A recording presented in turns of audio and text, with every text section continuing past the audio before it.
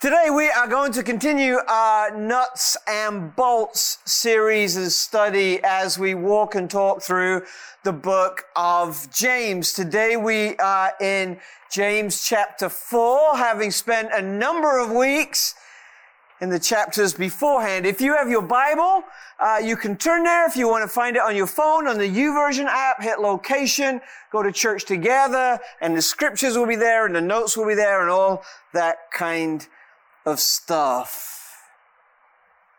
James chapter 4 is about finding something that we're all looking for.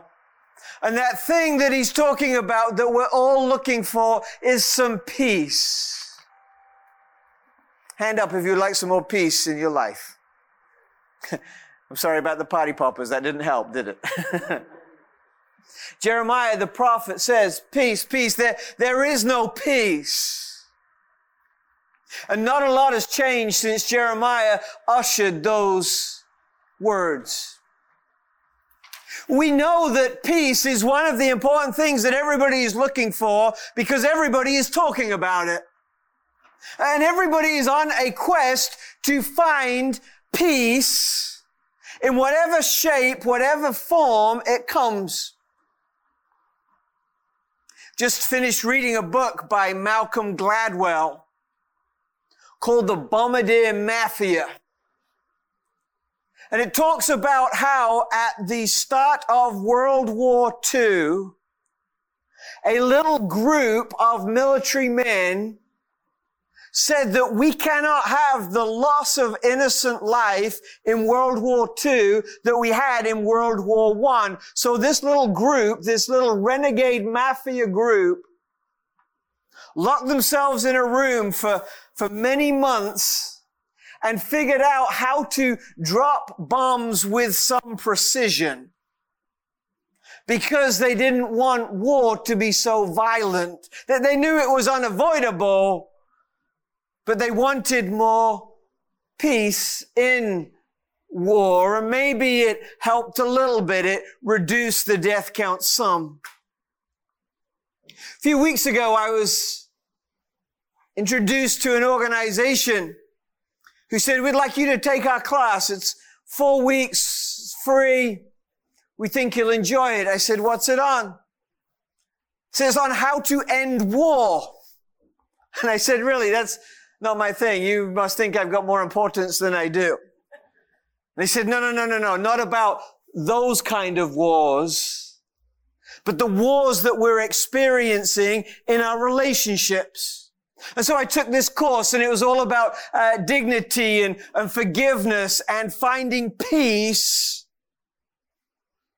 on an interpersonal level.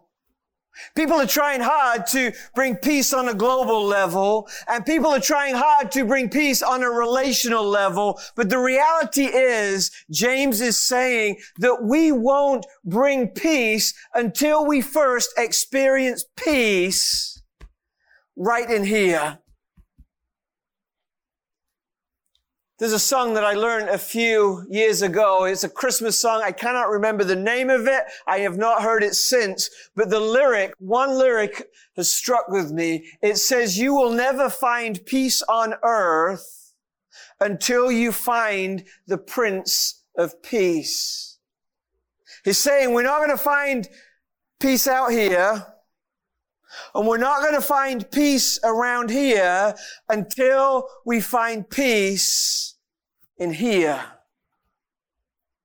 And so as James is talking to the church in this 4th chapter about how we find peace in here, he's giving us some principles that if we can hold on to, if we can own, if we can let melt into our heart, if we can let them overtake our soul, then through Jesus we can have peace in here, which will lead to peace around here and will then lead to peace here.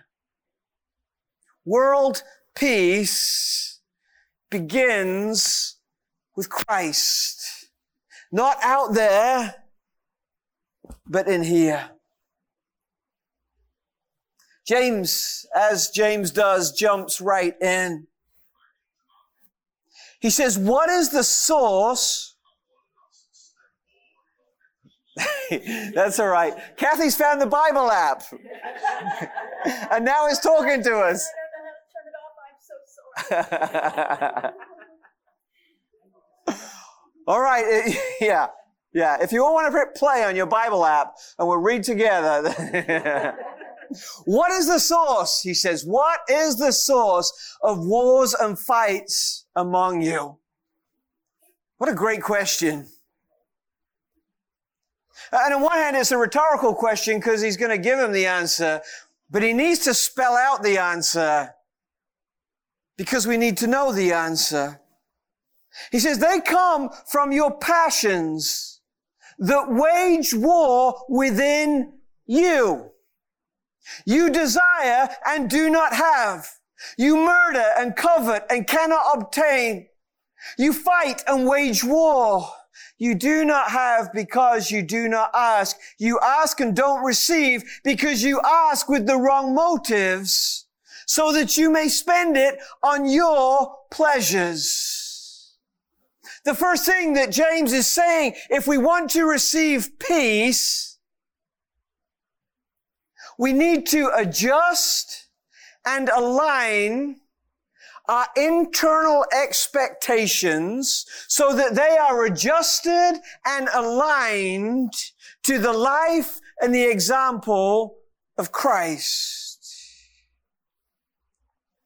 Wars start with desire, with a passion within us. With a passion within us for maybe money or glory or pleasure. But wars start in here. James goes on, it's your expectations that are causing the problem. Because your selfishness wants to grab and consume and use and manipulate.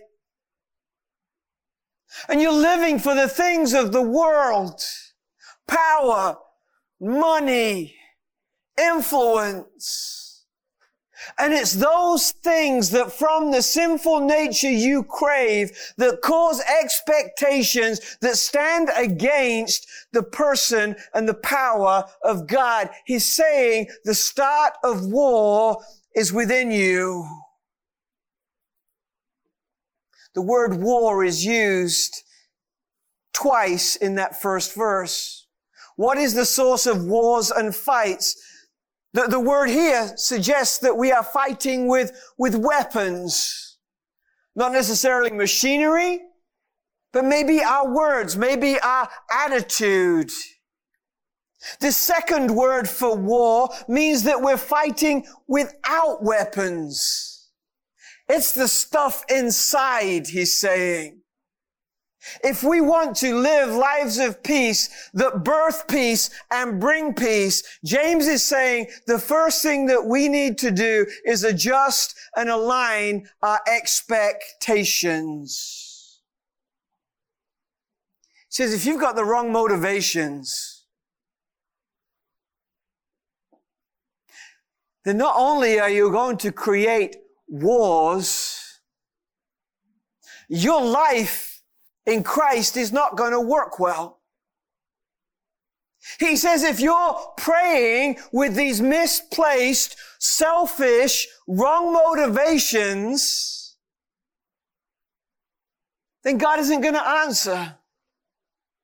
Because God doesn't work for you. We serve Him. You ask, but you don't receive because you're asking with the wrong motives. You're asking so that you can spend it on your pleasures.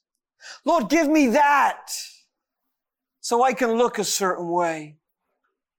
Lord, give me this so I can be more than someone else.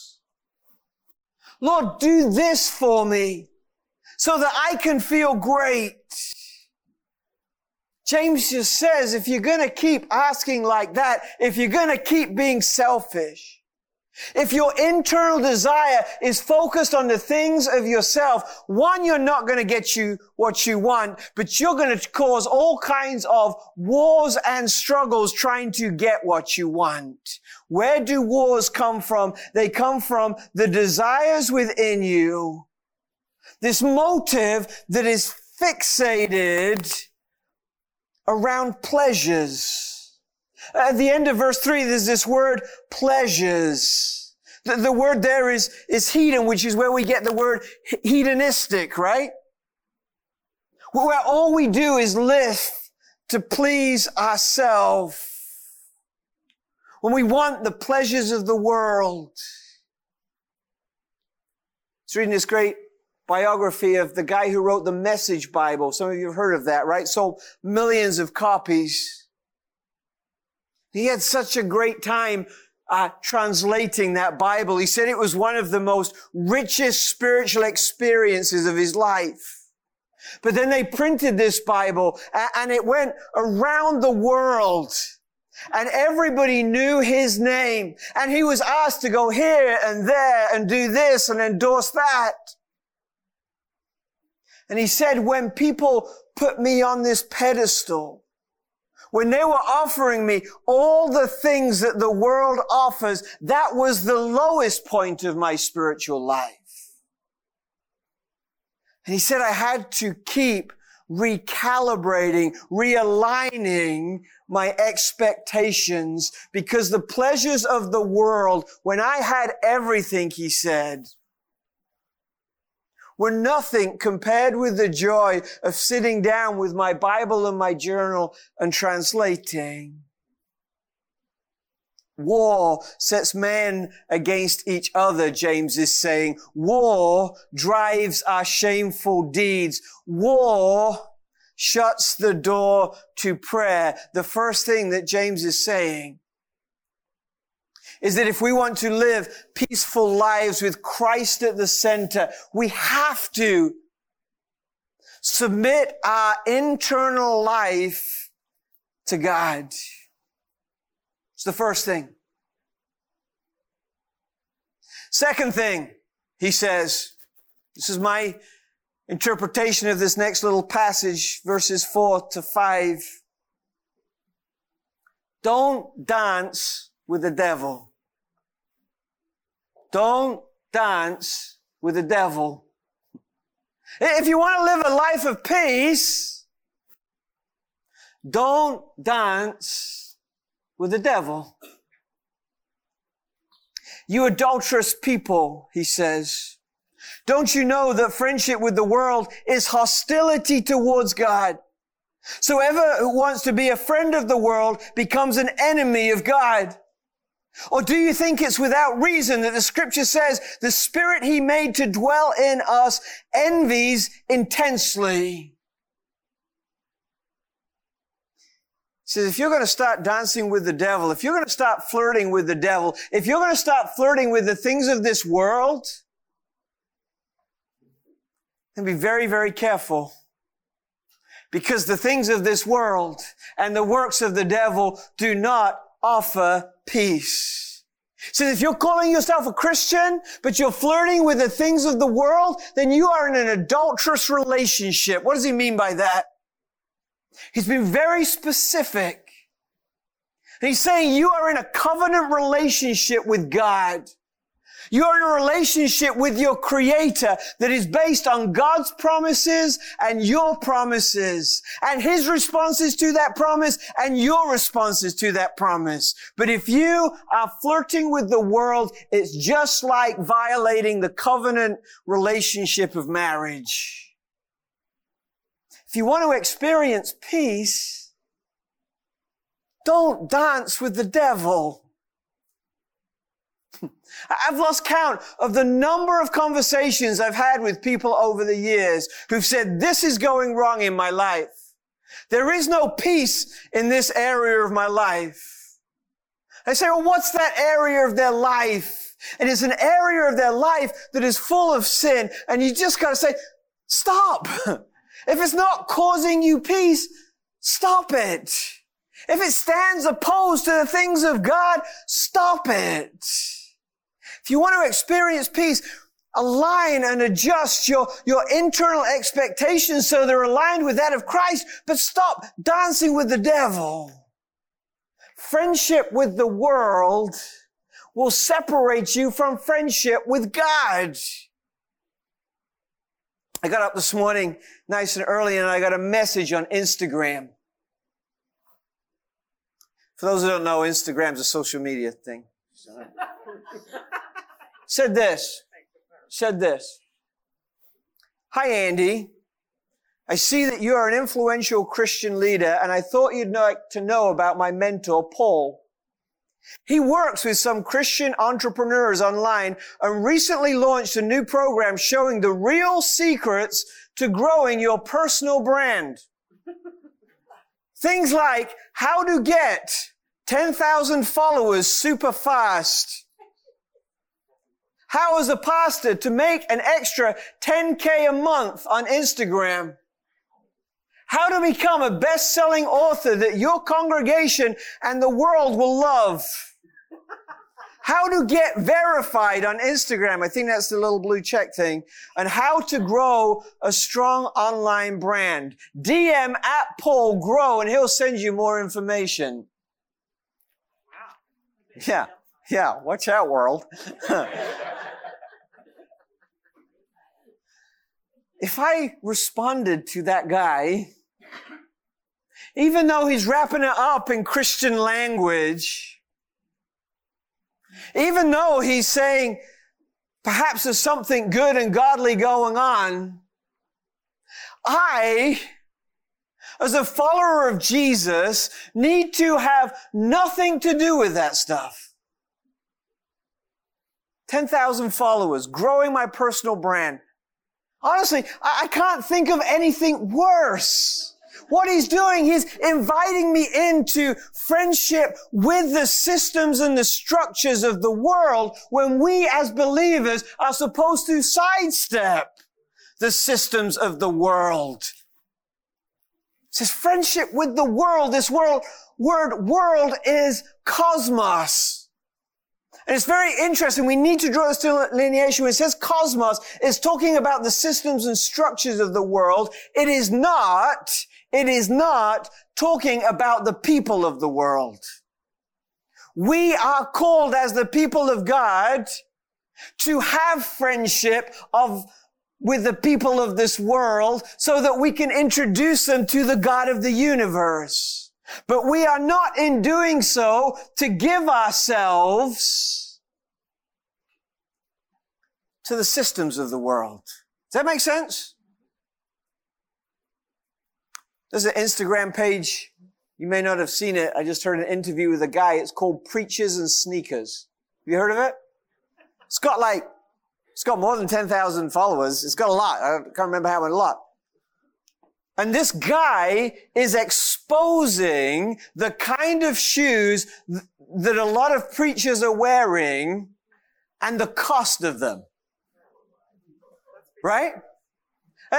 And he's, it's crazy. I mean, I didn't even know you could buy a 5,000 pair of shoes. I mean, I'm a Ross guy, right? And his point is, what did you say? I don't think you said nothing. Maybe it's a conversation for later. But his point is, we do not win the world in the ways of the world. We do not dance with the devil because the devil robs us of our peace. He says it can't be like this because the Spirit that He made to dwell in you, the presence of God, that Holy Spirit that came down at that Pentecost years ago and dwells in us, loves us so much that He is so jealous for us. And He envies anything that we give ourselves to that isn't Him. If you want to experience the peace of God, align and adjust your interior life to the way of Jesus, but stop dancing with the devil. How do we do that? James continues. Here's the good news. But he gives greater grace. Greater than what? Greater than the things that the world has to offer. Greater grace. Therefore, God says, resist the proud. Have nothing to do with those who've got over 10,000 followers and personal brand worked out. God gives grace to the humble. The humble. Therefore, submit to God. Resist the devil and he will flee from you. This word submit and this word resist are both military words. As if we're in a war. And we are in a war. And it's not a war that will disrupt. It's a war for which Jesus won peace. The word submit means get in alignment with your commanding officer. The word resist says take your posture and your position against the works of your enemy. How do you do this? Draw near to God. Draw near to God. As you draw near to Him, He will draw near to you.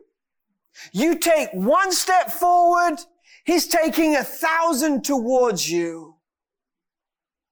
Draw near to God. If you want to experience this peace of Christ, adjust and align your expectations around Him. Don't dance with the devil. Thirdly, receive grace with humility. You can't draw near to God if you're proud. Because if you're proud, you think you are God. And you're not. So you need to be humble. And as we draw near in humility, God in His greater grace draws closer to us. Got this theory that our hearts have a limited capacity because we're limited people. And so many of us fill up our hearts with pride and with ego and with self and with stuff.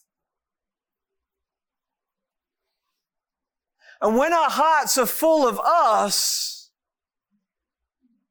there's just not much room for God. But the more that we humble ourselves and empty ourselves of our pride and our ego, there is more room in our hearts for God. James is saying, you're not experiencing peace. You're involved in all this conflict. There's all this warring around you because there's too much ego in your heart, and you need to humble yourself so that your heart can be filled with the grace and the goodness of God. He's saying, receive His grace. Cleanse your hands when you've done something wrong. Purify your hearts. Those of you who are living double-minded, and this word double-minded actually means double-souled. Like you're so torn that your soul has been torn in two. Be miserable and mourn and weep. Because it's hard to give up pride. It's hard to give up the things of this world. Let your laughter be turned to mourning and your joy to gloom. Is James a killjoy? No. He's just saying that the joy that God offers is infinitely greater than the joy that the world offers. This word laughter, it's not the joy-filled laughter from the belly. It has a term in it, in its original form, that speaks to mocking. It says that the very best laughter that the world offers is a mocking kind of laughter, as opposed to the deep joy that Jesus gives. Humble yourself before the Lord, and He will exalt you. He will fill your hearts with His greater grace. He will give you His peace. How do we find peace in here? We align and adjust around Jesus. We quit dancing with the devil. We surrender our pride to receive grace humbly. And then very practically at the end, a fourth thing he tags on. In fact, scholars think that verse 11 and 12 don't necessarily belong in this chapter, but we'll make it work because they're there for a reason. He says this: if you want to be a person of peace, don't criticize. Don't criticize one another, brothers and sisters. Anyone who defames or judges a fellow believer defames and judges the law. If you judge the law, you are not a doer of the law, but a judge.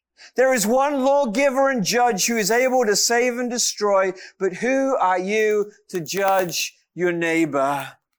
Fourth thing that he's saying, that if you want to experience peace, and believe me, I've been working hard for nearly 46 years now to get this down. Quit criticizing. It doesn't get you anywhere. It tears things down. It destroys. It wounds. It hurts. He says, don't criticize. Don't speak ill of. In fact, I think inferred in this, James is saying the opposite. Instead of finding a way to criticize, and you may have to work hard, but do what you can to affirm and to speak life and to speak truth and to speak hope. Show your best to people, not your worst. Then he goes on to this conversation about loving and judging. And he talks about the neighbor. And the reason he talks about the neighbor, he's saying because our role is to love our neighbor. And if we're loving our neighbor, then we are experiencing peace. If we're loving our neighbor, it's because we've experienced peace in here, and we're experiencing peace around here. And if everybody's loving their neighbor, then we're experiencing peace around the world. He says one of the reasons why we're not loving our neighbor is because we're too busy judging and criticizing our neighbor. And judgment and criticism does not lead to peace. So stop it. That's why Jesus says that we're to love our enemies. Because when someone criticizes us, if we can love them back, we dampen their criticism. We throw peace onto the war that they're trying to start. But for us, James says, if you want to have peace and share peace and bring peace, spend more time loving than you do judging. And there's an appropriate time to use discernment. But when he's talking about judging here, he's talking about condemning. Saying choose to love. Choose to love. That phrase, choosing love, is a big phrase in our world today. And I think most people get it wrong because they don't understand the kind of love that we're talking about. Choose agape love. Choose that deep love of God that changes life, that heals souls, and that brings peace. James, in chapter 4, is inviting us to live in peace. To live in peace, as the old hymn says, so that wars may cease. Not just wars around the world, not just wars in our relationship, but the war in here for our soul. James says you can experience peace. And peace is found in Jesus. So align yourself to Him. Quit dancing with the devil. Get rid of your pride and ego so that grace and humility can fill you. And choose to agape. Not judge and not criticize, because criticism and judgment starts and perpetuates war. The question today is, are you living with peace? Maybe now. What about tomorrow? What about next week? Adamir and I were talking the other day, and Adamir's got this little part-time job at Wawa. And he says the response of the customers who come in when they don't have the candy bar they want is off the charts. Because everybody's ready to pick a fight right now. We're all so tired and frustrated. We've been through a lot. We've lost a lot. But as we come back, as we recover, let's not start wars. Let's let the peace of God rule in our heart.